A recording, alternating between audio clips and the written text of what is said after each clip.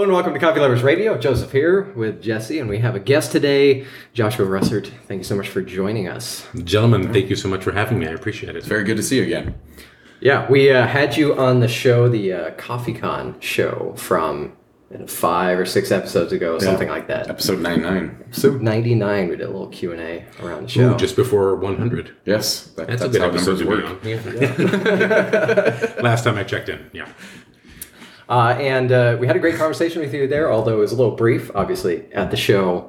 Really busy, but we wanted to bring you back on and have a time to sit down and chat a lot more. It's great. Well, thanks for making this coffee. I appreciate it. Oh, yeah. So Yeah. we have the Batdorf and Bronson Guatemala Finca Las Terrazas Huehue Tenango. Thank you for bringing the coffee. Yeah, no worries. A pleasure. You know, I at home, I have either I use a Chemex or another pour over method, or I also have a little batch brewer, a little drip brewer. And sometimes when we're drinking coffee, like in our profession or in our regular lives, we're focusing a lot when we're at quote unquote at work. Right. And then the off times when we're at home, it's kind of like the joke about the chef who comes home and just eats frozen meals, right? Like, Yeah. So I was making coffee in the morning. We get up really early because we have a 6-year-old, and so we end up getting up at like 4:30. My wife and I, just so we can have some time to have some coffee, check in. And so sometimes I'm a little foggy headed, and I put this into the Mocha Master and brewed, and I hadn't tried it, I don't think, even when we released it. Dave, it was, a great Guatemala coming through. Yeah. We have great people sourcing our coffee. And so really the first time I really tried it was a surprise because it came out of that machine with this amazing head of cacao nibs. Almost as if I thought maybe someone had laced my cup with cocoa liquor or something. So I love it. Yeah, it's delicious. It's fun. We just got our Huehue in as well at Conduit, and it's a nice comparison. Mm-hmm. Yeah, and classic kind of if you think about the So classic and so clean. This one having, notes of blackberry? Elegant and intense blackberry? Blackberry. Yep. I was talking with a friend of mine in our industry who works down in California, and I don't know what the subject of the conversation where we weren't talking about work. We were talking about other jobs or other things in the world and how important they are. And then I said, yeah, that's the thing. When I sit down sometimes and I really look at the scope of the world and the issues we're dealing with in our society, and I feel a little absurd because I sit around tables arguing about whether it's blackberry or do we want to say ripe blackberry. That's the level of BS that I purport as a job, but it's true. Right. I'm getting aromas like the blackberry bush with the fruit ripe, but I'm getting some sweet bramble and some of that kind of classic lemon grassiness of the Guatemala. And then when they say sugar and I taste it, I think, well, yeah, the sugar is there. But again, the thing that really comes out more than anything else for me is that it's not, when I noticed I said cocoa liquor, right. It wasn't cocoa. Dry cocoa liquor. It's cocoa liquor. I mean, exactly. It's not Swissness. Yeah, it's a different quality. I think it's probably because I'm having a sensual experience that it's really hard. And again, I'm not on the green coffee team.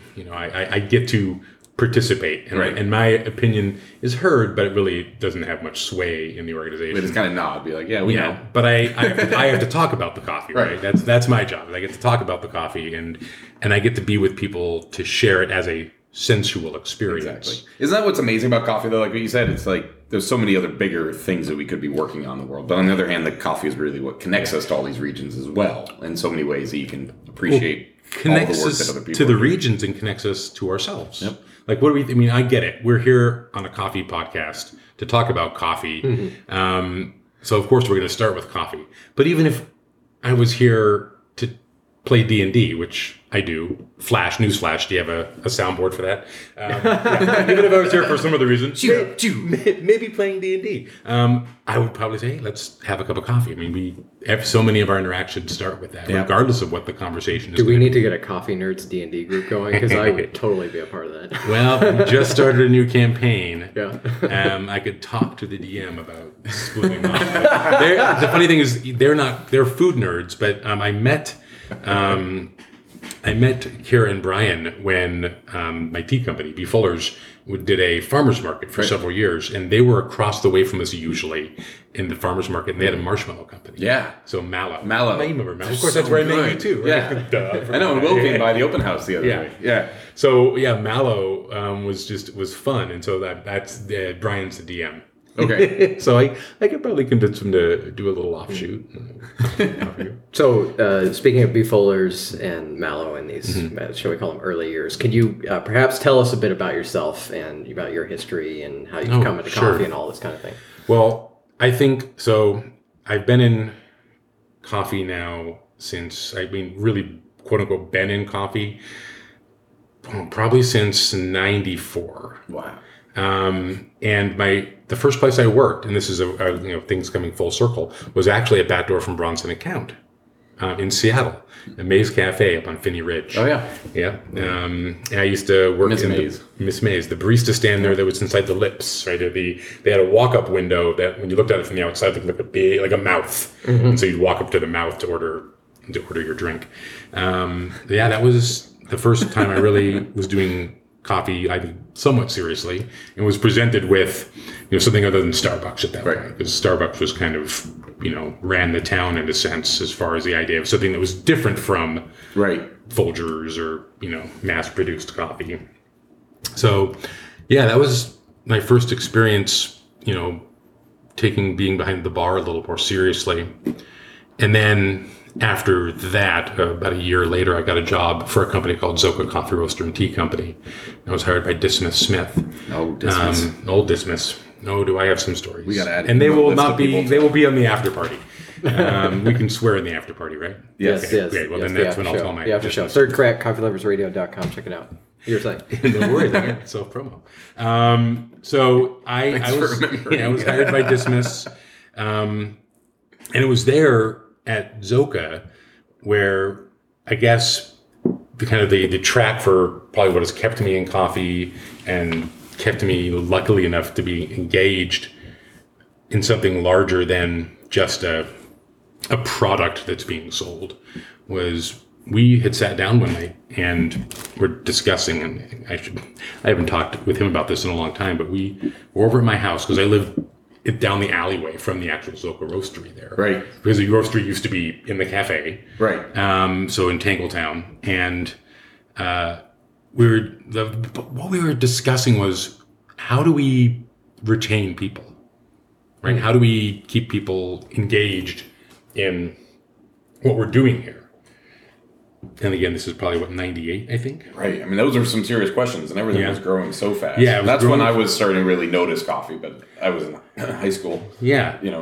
So that was the question: what keeps people engaged? Because the thing was always, well, somebody comes in, you invest some time and energy in them. They're good. You're managing a coffee shop. What you're really doing is you're managing labor and you're managing your expenses and your cogs. And even though we're roasting coffee and beginning a wholesale business as well, we're also running this cafe, and the cafe is the face of our coffee that we're roasting, right? And it's the way customers are introduced to it.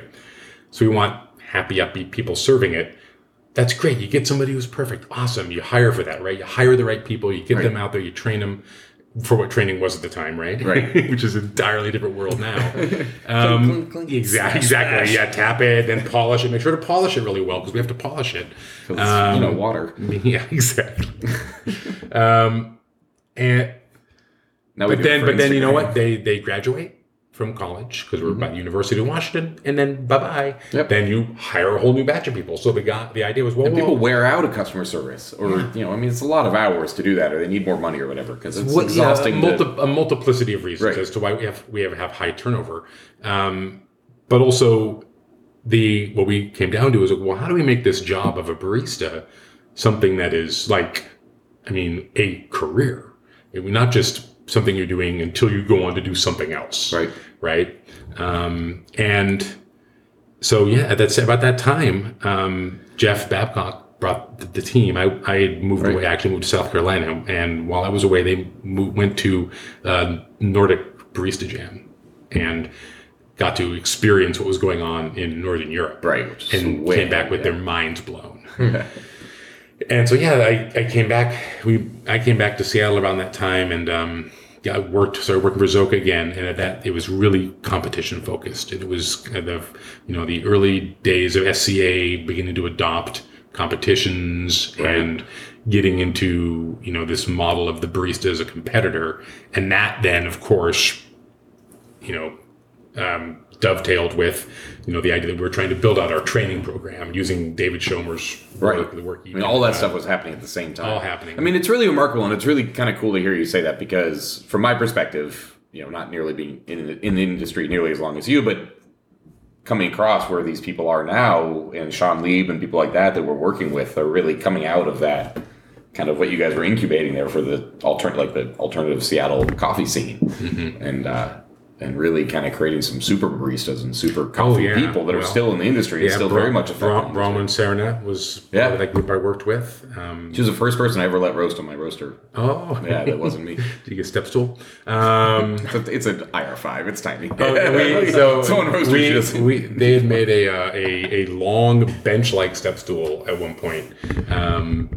Because, they built the counter up and it was really hard to reach the machine. That was kind of what got me more serious in what was happening. I never competed. I never got into competition. But I did really start enjoying training. And so where I moved after that was I went to work for Fair Start, which is a nonprofit here in Seattle.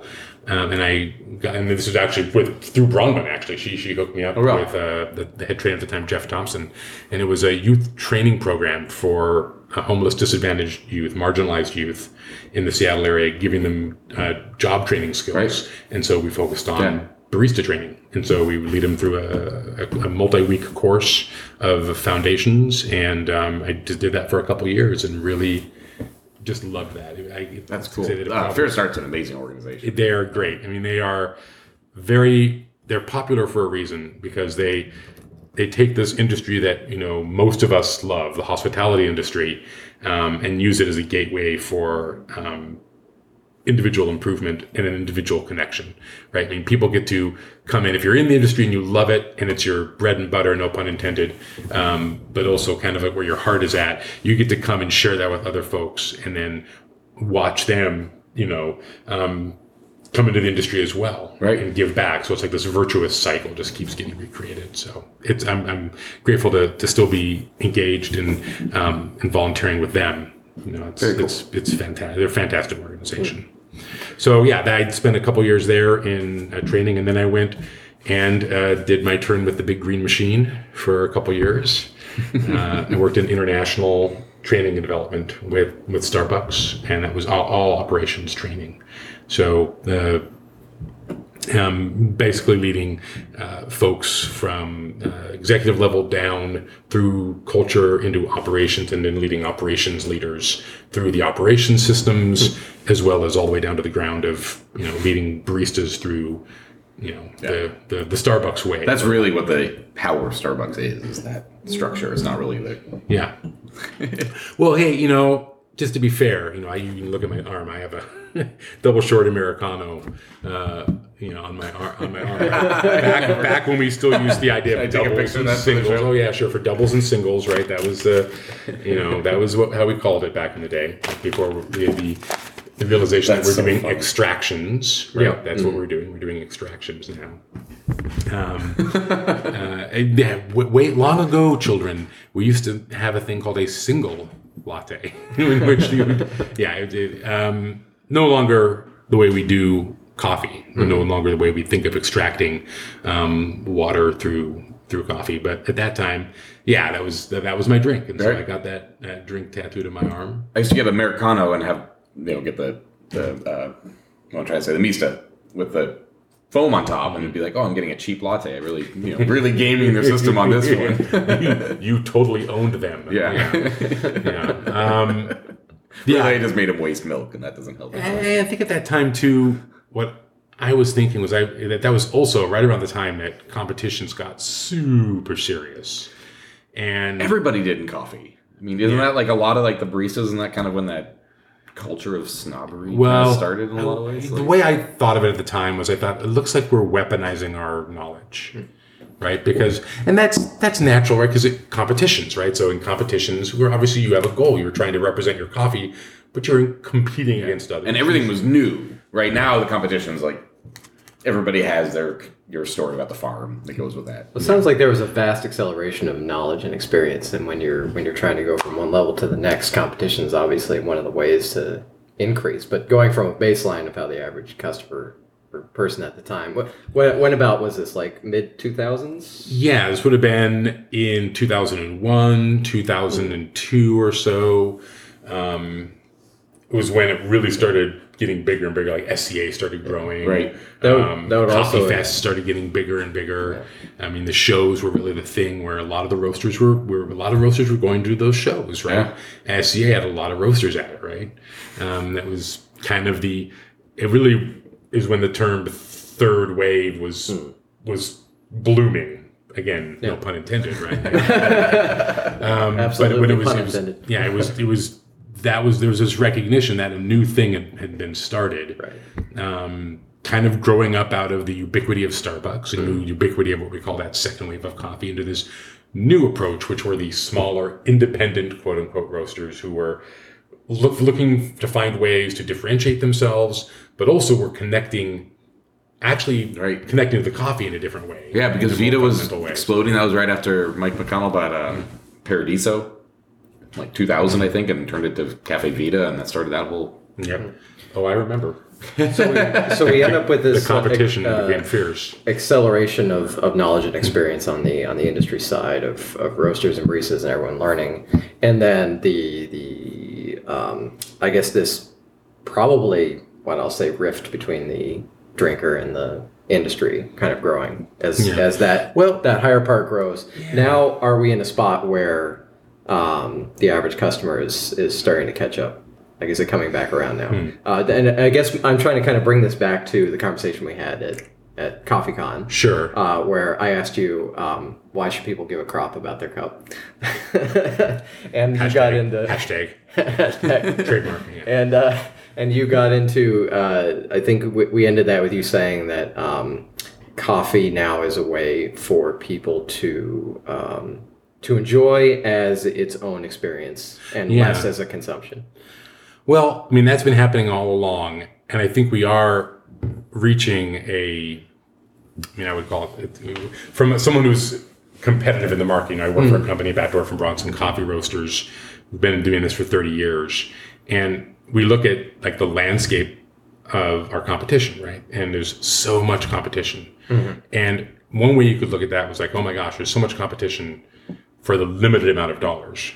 And that's not really a good way to look at it. I mean, the way to look at it is like, wow, there are so many people, and we've been around long enough doing things the way we're doing it, in the way that we all share kind of doing this with this approach to coffee as a culinary thing that stands alone in and of itself as an experience. That's a great thing, because what it's doing is it just creates more and more people who, through whatever path they come to have that singular experience we've all had at one point, for many of us 24 years ago, where you have a cup of coffee and you think, oh, this is not just me staggering out of bed in the morning and to get to my job. This is a unique, sensual experience that I'm having. And we all, if we're professionals, we've all had that moment. That's why we probably became coffee professionals. And now we're getting to recreate that in a sense. And now it's just a numbers thing. We now have enough people who have a grounding and a professional orientation towards this agricultural product to help turn it into that experience for more and more people who are, quote, usually we call consumers, but they're not consumers. They're with us as coffee people. Right. They're participating. They're participating, exactly. It really fascinates me how the industry's changed so much. But it's I mean, you say in the when we interviewed before that like the effect is what people wanted. People just wanted to get their coffee routine. But also that came out of the era of just separating ourselves from the food that we're eating in general. Mm-hmm. You know, mono agriculture. Don't think about the dirty farmers and the dirt. Think about the tomatoes and the soup that you're going to make or whatever. And it seems like now coffee, no matter what scale of coffee you're at, and it's pioneered by a lot of people like Starbucks, but it seems like the whole industry is more exposed to what coffee is and what a wide net it is that people are, for the better, consumers or these participants are recognizing that and seeing that it's like, wow, this is a massive industry, and so they're kind of appreciating it more. Mm-hmm. It doesn't mean no sugar or no venti lattes or whatever. But Yeah, well, there's room in our industry, in the industry, for all of those things, right? I think a mutual friend of ours just went on a rant about defending pumpkin spice lattes the other day, right? And I was like, right on, exactly.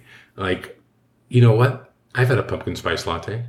It tastes pretty damn good. I mean, I'm not going to have it every day, but I enjoyed it. And why would we ever denigrate someone for having something they enjoy in their life? And it's like just separate it because it's a marketing campaign is really what you don't like. Yeah. You know, exactly. that's what gets under people. It's like the Christmas music. And then it's like, as food dorks, you know, I couldn't help myself the first time I heard it by thinking, actually, you know, we have to make sure we put a space between the words pumpkin and spice because there's no pumpkin in this drink whatsoever, but rather it's the spices that are used in pumpkin pie. Like, I need to use my inside voice because for a long time that might have been something I would have said to a customer, right? Actually, like coffee splaining, right, to my customers. I don't need to do that. Hashtag.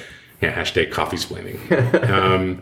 What I get to say is like, yeah, spices like in a pumpkin pie, isn't that delicious? I actually like making a pumpkin spice latte with a bit of pumpkin. Sure, yeah, and yeah, it's pretty tasty. Not all pumpkin spice lattes. Right. Yeah, I get it. Something we do, of course, but that's a part of that exploration that continues to go on as a culinary, as that people respond yet again, still responding to Starbucks, right? That they're leading a marketing craze, and you know what? It's a numbers game, and if there are people coming into my shop who want to enjoy a pumpkin spice latte, how can I take that market desire? Why would you ignore it? Exactly, and then but also Fight it accept the position that I have on coffee. Like, I really want the coffee to be forward, and I want to find out. Let's pair it with the coffee that it will work with, and do all those things as we do, and celebrate it, and then hopefully bring that person back into my shop the next day, and maybe they drink pumpkin spice lattes for 3 months. And then when the season for pumpkin spice lattes is over, they go to their pour over. Yeah, exactly. Well, so you know what? You don't want to know what the coffee or is. they buy this bag to take it home, but you're going to a shop to get something Yeah. made that you can't make at home. Yeah, the ultimate goal, of course, is for us to get a person to bring this coffee back home. Yeah. That's the desire. Is we want them to bring that.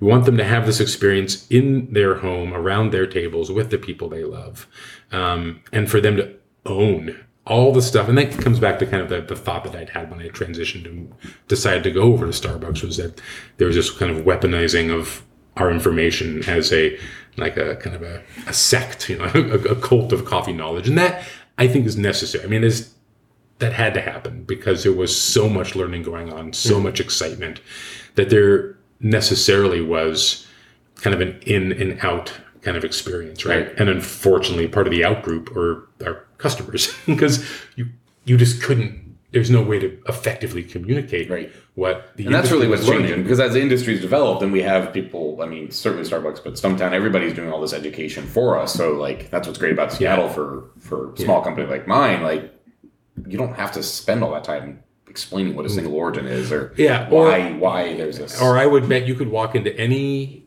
coffee shop that we consider a specialty coffee shop and take those customers and just do a blind survey and ask how many people know what the two major commercial varieties of coffee or two species of coffee are, right? Arabica and Robusta. And they'd stand up and they'd probably be able to say that. And you couldn't have done that 10 years ago. Right. And they might even further be able to go on and That's say, what's amazing to me is that was 10 years ago. Yeah. 2008.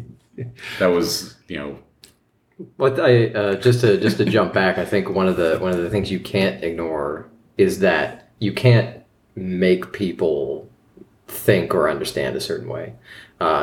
Like someone comes in and they have a particular desire. They have something that they want. You are serving really fantastic coffee. You really want them to enjoy. Like I would love for someone to take this Guatemala and make it on a V60 and enjoy that. But if they really want a pumpkin spice latte, they really want a pumpkin spice latte. If that's their reality, then you have to respect that. And it's up to them to have whatever experience change in their mind to open the door and say, you know what? I've been having this, but maybe I'll have that now. Yeah. When I do these tours, that's the biggest compliment I get is when they email me back and they're like, "Hey, so we bought this brewer. Can you give us a new brew ratio, brew guide for it?" They went from going to a coffee shop and drinking pumpkin spice lattes every day to like buying a V60 and wanting to learn how to make coffee. Yeah. And just kind of you just catch them in that moment. And Well, and that's important for us as people who operate shops and who work with people we wholesale to. Is we're taking a position now, and I'm glad to be a part of this, where we're not really. It's hard for me to say because it seems so controversial, but we're not really hanging our hat on how great our coffee is, right? I mean, as a company, and like so many others out there, just speaking to coffee in general, but I obviously work for a specific company. The entry point for what we're doing is that we have great coffee. Right. I mean, we have to have that. We have to have sourced it, and we have very smart people, a very smart individual who spends a lot of time in origin, a lot of time with our farmer partners, a lot of time cultivating those relationships we've had for a long time, getting us really great coffee. And then we spend a lot of energy and understanding, roasting it, what we think is correct and the way we think is correct, right, and tasting it constantly. I mean, we're deeply engaged in that process. But I mean, it would be disingenuous for me to sit here and say, "Oh, we do it the best." There is no best. There is no best. I mean, there's no way for me to say that. I cringe whenever I hear anybody say, "Oh, we have the best coffee. We're going to make the best." And I hear it from customers always ask, and it's a legitimate question that they ask. If I'm going out to say, "Hey, would you like to have our coffee in your shop?" They always, what makes you stand out? Hoping that what makes your coffee special. Obviously, what I usually hear. We have the most amazing coffee in the world. Yeah, we have for $6 less a pound than what you're paying now. Yeah, exactly. Yeah, price is always a factor. But we do not cut our prices. Our prices are relatively high. I mean, especially if people are transitioning into right, specialty coffee.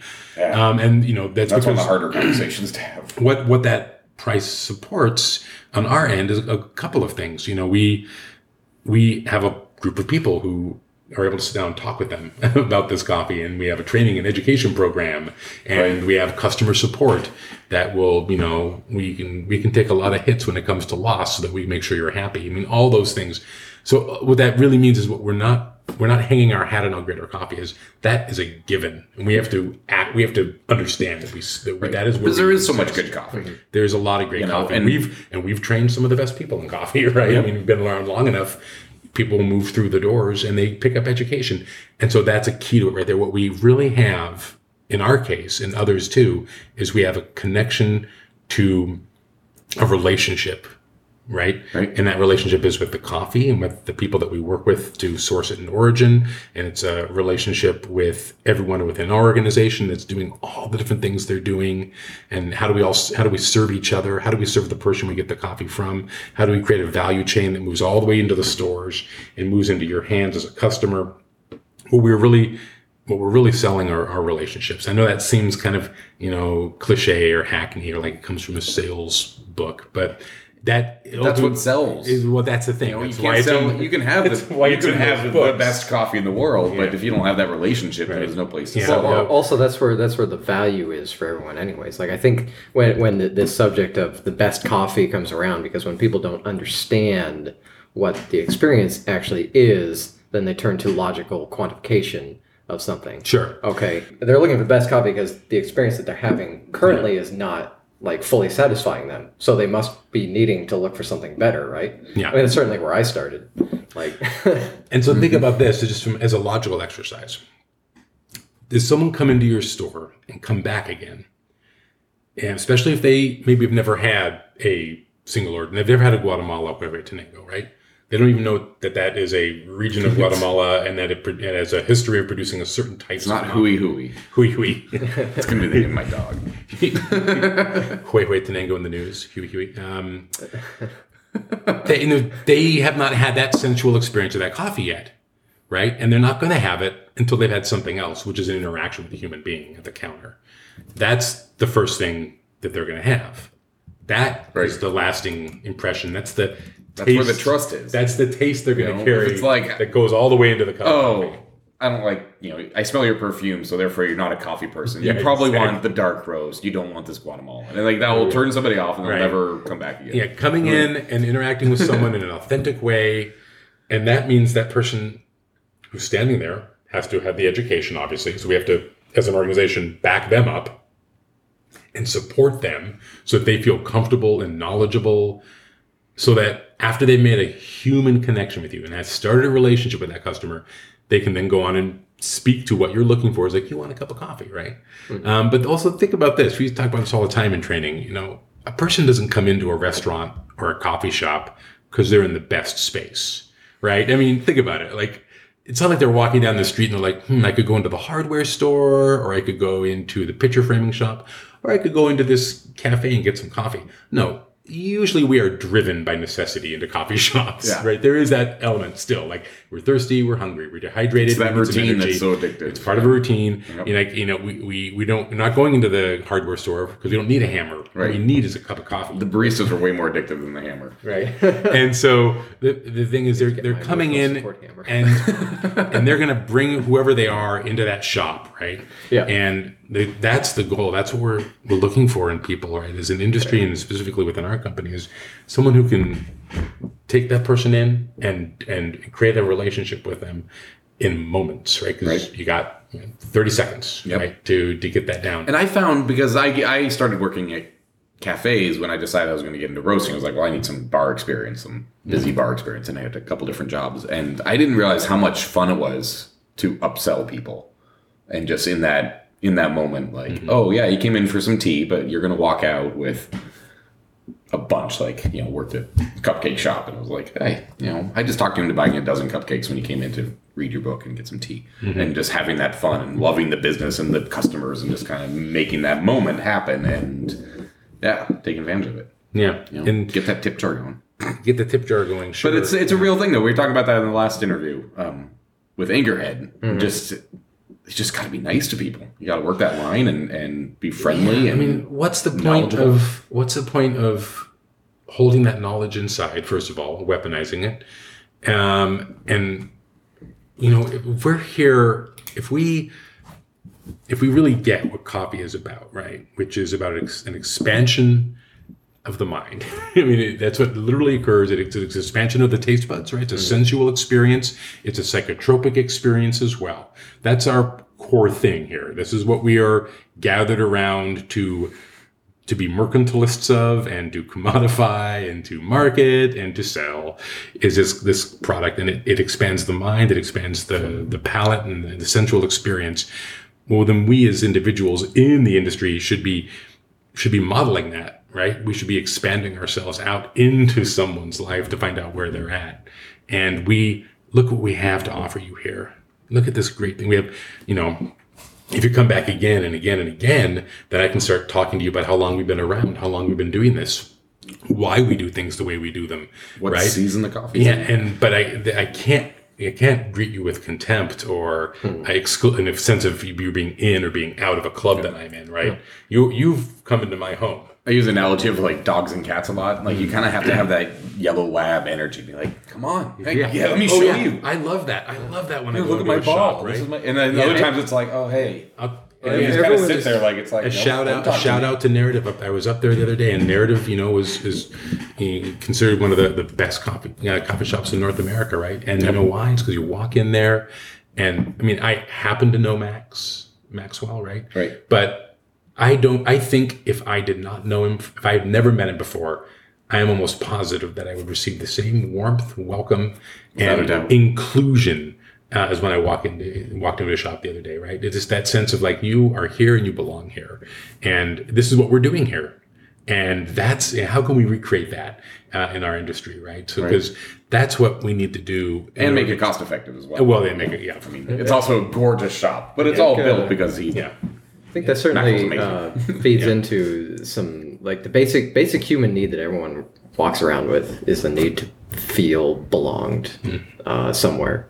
And people might walk in because they think they need a cup of coffee, but everyone goes into a cafe needing to feel welcome.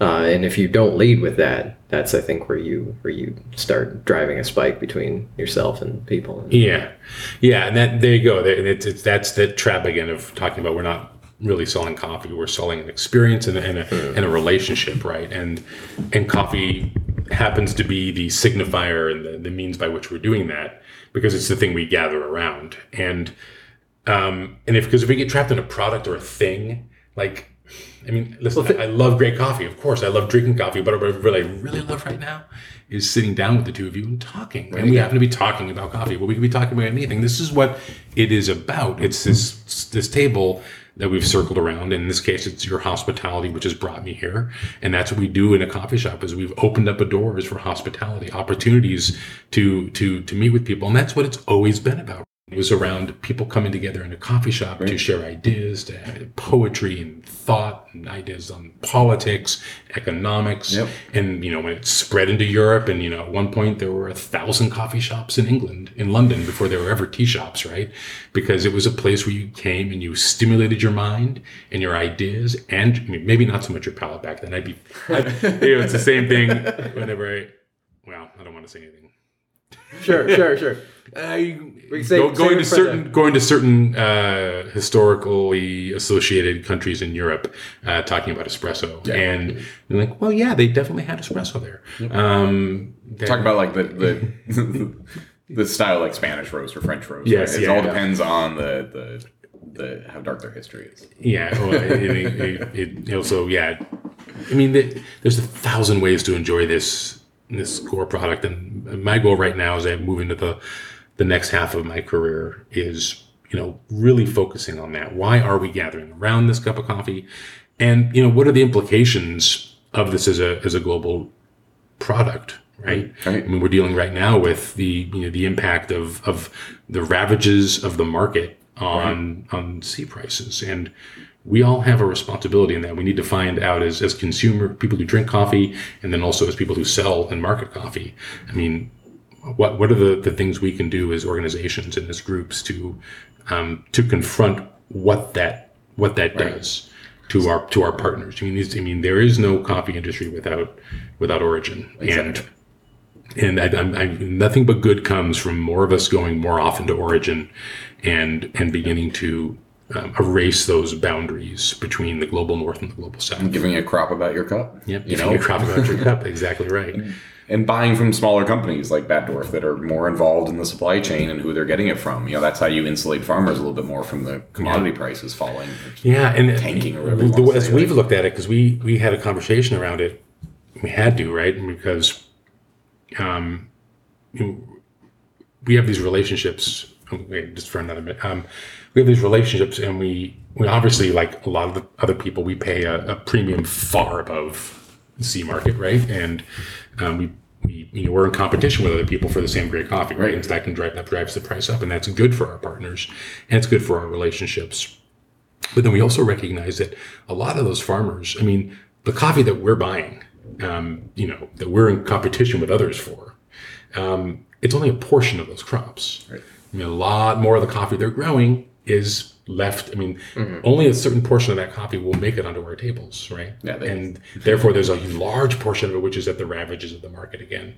So the question we come to is we went with, for example, we turned around to the cooperative we work with for Triunfo Mexico, which we just brought online, and we asked them, what should we do? And they turn around to their 600 members and say, what can this company do? And the decision is, well, they tell us what to do, because we don't know. Right. I mean, we can come with a lot of ideas, but that's one thing we've learned about decolonization is that we don't. The global north doesn't have the answers. More schools if that's not what they're exactly. doing, we need to ask them what will help, and they're working with an NGO. An organization that helps them diversify, do biodiversity for agricultural products, so that is one way to look at it is like there's just too much coffee on the market, right? That's right. So how can we help our partners we work with? Get some more growing seasons, and more exactly. We definitely want them to keep growing that awesome coffee that they've made for us that fits our needs. But then how can we maybe diversify part of that land so that they have another income flow or a different income flow when the market drops, right? So they can weather those issues where that other 80% of what they're growing drops in price. Exactly. They'll have another way to get through that. So that's one thing that we're shown how to do. It makes me smile a little bit getting a little corn kernel in with the green coffee, because it means there's some diversity in their agriculture that they're doing. Getting a little on in this episode here, before we let you go, one more question for you. Looking forward in the futures, you were just sort of starting to touch on, you're thinking about, your next half your career in coffee. How do you see coffee going over the next 5, 15, 20 years? Well, I don't think it's a mystery that, anybody who's been around long enough is watching, the nature of wholesale change pretty drastically. And we've also at the same time watched a lot of consolidation occur. I mean, we're a company that is larger than a lot of the folks who do what we do. And we often say, in our sales orientation, we never poach from, take accounts from people who do what we do, is what we like to say. If you're a third wave company bordering on fourth wave, we don't even know what the definition of that You're is. in the waves. If you're in the waves, if you are looking at single origin specialty coffees and you are hand roasting, we are in this together. And so we don't take business away from those accounts. We wait when people come to us. That's fair, right? Right. But we don't go out and try to poach anything because that's just not part of who we are as an organization. And I'll definitely bring coffee by for you to drink and enjoy and share. And that's why it's, multi-roasters are so awesome, because they get to appreciate a wide variety of different coffees from different roasting houses. That said, what's occurred, again, I kind of call it the sideways pressure, is that a lot of the people who've been doing this for a while, like Batdorf started sending people down to Origin 30 years ago and started making relationships directly with farmers 27 years ago, and started, doing all sorts of things that we now consider as kind of de rigueur for third wave direct trade coffee. Those are practices that we've been doing for a long time. And then the way we roasted coffee, we've been doing for a long time. And, that focus on hand roasted coffee. And so what's happened, people come up through those systems and they move outwards, because at a certain point, there are only so many jobs in any given company, no matter how large you are. And so you go and start your own thing. And that's totally fair, right? And that's a good thing. It gets more people introduced to this thing that we love. But what it also means is that now there are more people competing for those wholesale accounts. Right. And so I think we're at a saturation point now, I think, and that's clear. So what folks are looking at now is creating the retail experience. Yep. Right? The retail experience and the roasters, you think it's saturated, and then there's some new trend, and give a little bit of space for, conduit to move in and that kind of stuff. Leak. Sorry. Man, it totally kicked me off my trend. The saturation though. I'm seeing the new saturation importers, and all these people are trying to get the little companies bringing the coffee over, and all the micro lots and stuff like that, and just how much. I mean, it takes so much capital to keep those systems going. I don't know. I'm always amazed at how much more growth there is in the industry. Yeah. Well, again, though, someone who's been a kind of a mentor for me, who brought me into Batdorf. His name is Mike Ferguson, and he had this quote that he used a long time when he worked for the SCA, where he said, I don't know the exact quote, so if he hears this, forgive me, Mike, but it's along the lines of, until anyone in any city in this country can walk a few blocks to a cafe where they can get a freshly roasted single origin coffee expertly made, there will be no oversaturation in the coffee market. I mean, we have a lot of work still to do to communicate with people what this thing is, that it is not a commodity, that is a culinary experience, that it's a standalone experience that you can go and have and enjoy. And it's seasonal, and it's just a regular food, like just acknowledging where we get these things from. Just working with chefs is a great example. Like, we work with one of the schools in the Northwest. It's the South Puget Sound Community College. I work in their education programs because we want to be able to talk with people who are being trained for the food service industry, who will be chefs one day, to begin introducing them to what we have to offer. Just like they will be taking wine classes, even though they're not going to be a sommelier, we want them to see this is what coffee is. This is what you can do with coffee, so that years down the line, when they open their own restaurant and they think, I really want to have the best of everything, they know that there's people like us out there who are doing this. And they won't be as sticker shocked at the price of Yes, equipment. exactly. It'll certainly be interesting to see if in 20 years, if you can anywhere in this country just walk down the street and get a freshly roasted single origin coffee. I don't know. That'll be interesting. My goal is that I'll be behind the bar because that's how I want to retire. My old goal of moving through this industry has been, how do I get back to the bar, right? I mean, right now we have a mortgage and a kid and planning for retirement. The dollars need to be what the dollars are. Yep. But one day, there's two things there. How do I lower my expenses enough, and how do we continue to grow the role of the barista, and how do we work with incorporating the way we compensate staff appropriately? So I can imagine one day coffee shops being a place where the roles are all shared in the company. Like when you join a coffee experience, what you're doing is you are starting off by finding a relationship, going down, exploring it, tasting the coffee, bringing the coffee in, roasting the coffee, carrying it through to the cafes, training staff on the coffee, then spending a month serving the coffee in the cafe. Right. Almost like you carry the coffee all the way through its experience, right? But it'd certainly be great to see that be a widely accepted career path.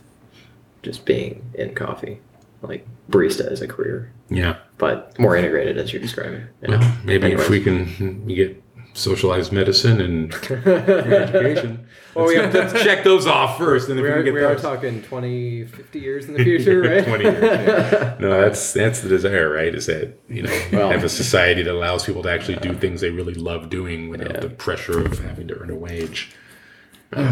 But we went off track there. Yeah. Sorry. No, we're not here for political commentary. Well, let's we can do that in the third crack, which we're gonna get into moments because we've been talking forever, and I think we could probably keep talking forever. It's been great having you on the show. It's been such a pleasure. I love sitting around drinking coffee and talking about all sorts of stuff. It's fun. It's really good to see you again. Yeah.